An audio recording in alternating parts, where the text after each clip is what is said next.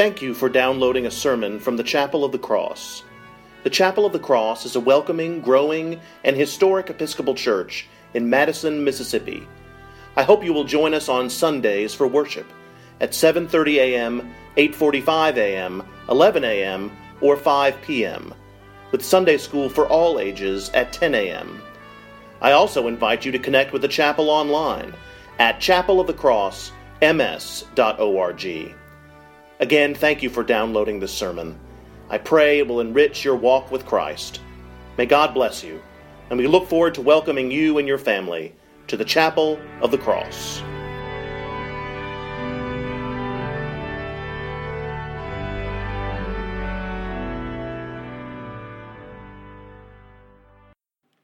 Holy and loving God, write a message on our hearts, bless us, direct us, and send us out, living letters of the Word.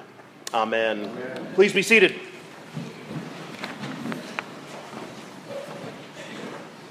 Well, that phrase from that hymn, Earthly Toys, is rather apropos this morning, for today I am trying something new that I learned from my young colleague, a paper sermon. One evening, not too long ago, Ellen and I were watching television. The kids were asleep, or at least they wanted us to think they were asleep. And there wasn't anything particular we wanted to watch, and we weren't looking for some kind of profound intellectual engagement. So we surfed around a bit. And eventually we settled on one of those home improvement programs on Home and Garden Television, or HGTV. Perhaps you are familiar with the genre. I can't remember the title, but in this iteration, the formula began with a family. And one member of the family, who will remain nameless, has begun a home improvement project, renovating a bathroom or expanding a deck or some such. And this project has gone horribly wrong. And the improver in question was way over their head. And so, to the rescue arrives this merry band of made-for-TV handy people who save the day and the project. And for the rest of the episode, the original family member who started the project and failed has to wear this red t-shirt. And on the front of the shirt, in a large white font, it reads, "It's my fault." We love to blame. Listen to sports talk radio every Monday in the fall, and you can feast on a cacophony of blame.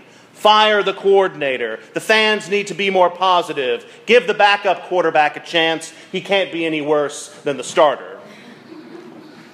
And the workplace, politics, even families can easily devolve into blame and complaint rather than constructive criticism or brainstorming for solutions.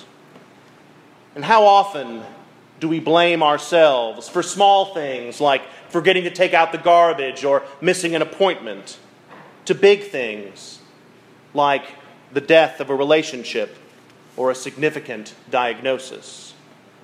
Our eternal dialogue can be poisoned with blame, the blame of others and the blame of the self. And psychically working hand in hand with our blame is our desire for ourselves and for others to be perfect. If we don't look perfect, if this sermon isn't perfect, if our team doesn't win 1,000-0, if this taco isn't perfect, then we have failed or someone is to blame. It's perfection or failure and blame. This is the binary world many of us are doomed to live in. And that world is deadly. But into this world strides our new friend, Zacchaeus. Zacchaeus is described as the chief tax collector and rich. Therefore, the Hebrew people would have seen him as a grade A slimeball, corrupt, a collaborator with their Roman occupiers, someone whose wealth was not earned by the sweat of their brow or the creativity of the mind, but by embezzling from the general populace. However, not to pile on, but Luke shares another descriptor of Mr. Zacchaeus. He is short in stature, so short that he can't see over the people crowding around Jesus. So like a biblical Owen Meany, he climbs a tree in order to see our Lord. This is another example in Scripture of someone in high station, earned or unearned, doing something fairly ridiculous and embarrassing for the sake of love. Remember the father of the prodigal son. I believe Will touched on this in the St. John's Bible class this morning. The father who ran to his son when he returned. Men of station did not run. They had servants who would run for them. So for rich Zacchaeus to find himself up the sycamore tree, that must have been a bizarre sight.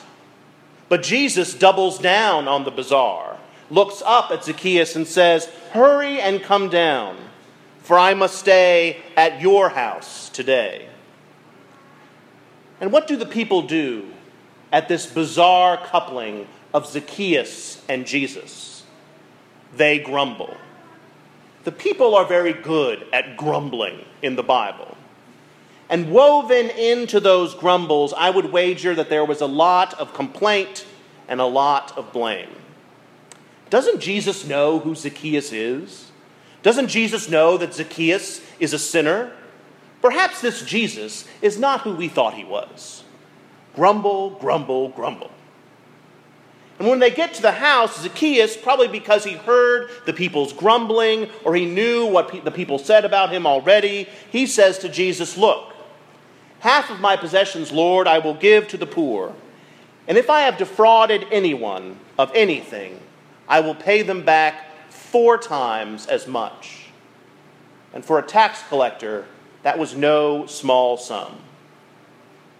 Now, in this stewardship season, far be it from me to discourage anyone from giving. If you have already pledged, I thank you. And if you would like a pledge card, just ask one of the ushers. And please know that half of your possessions is a good sum, but I will leave that up to your prayerful consideration. In all seriousness, this is a momentous testimony on Zacchaeus' part. Zacchaeus is saying in so many words, look at the good works I am doing.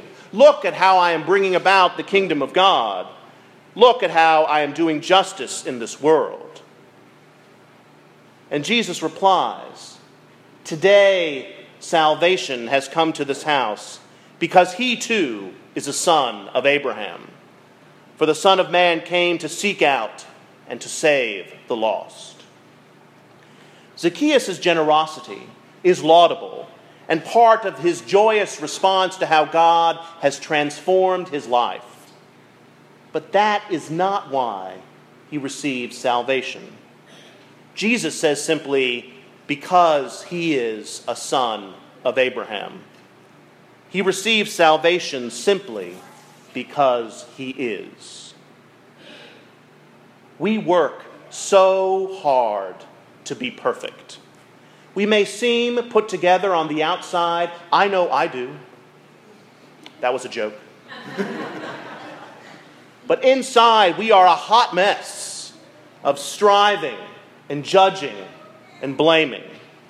And nothing is good enough despite our best efforts. But where is the grace in that? Where is the good news in that? Where is the Christ in that?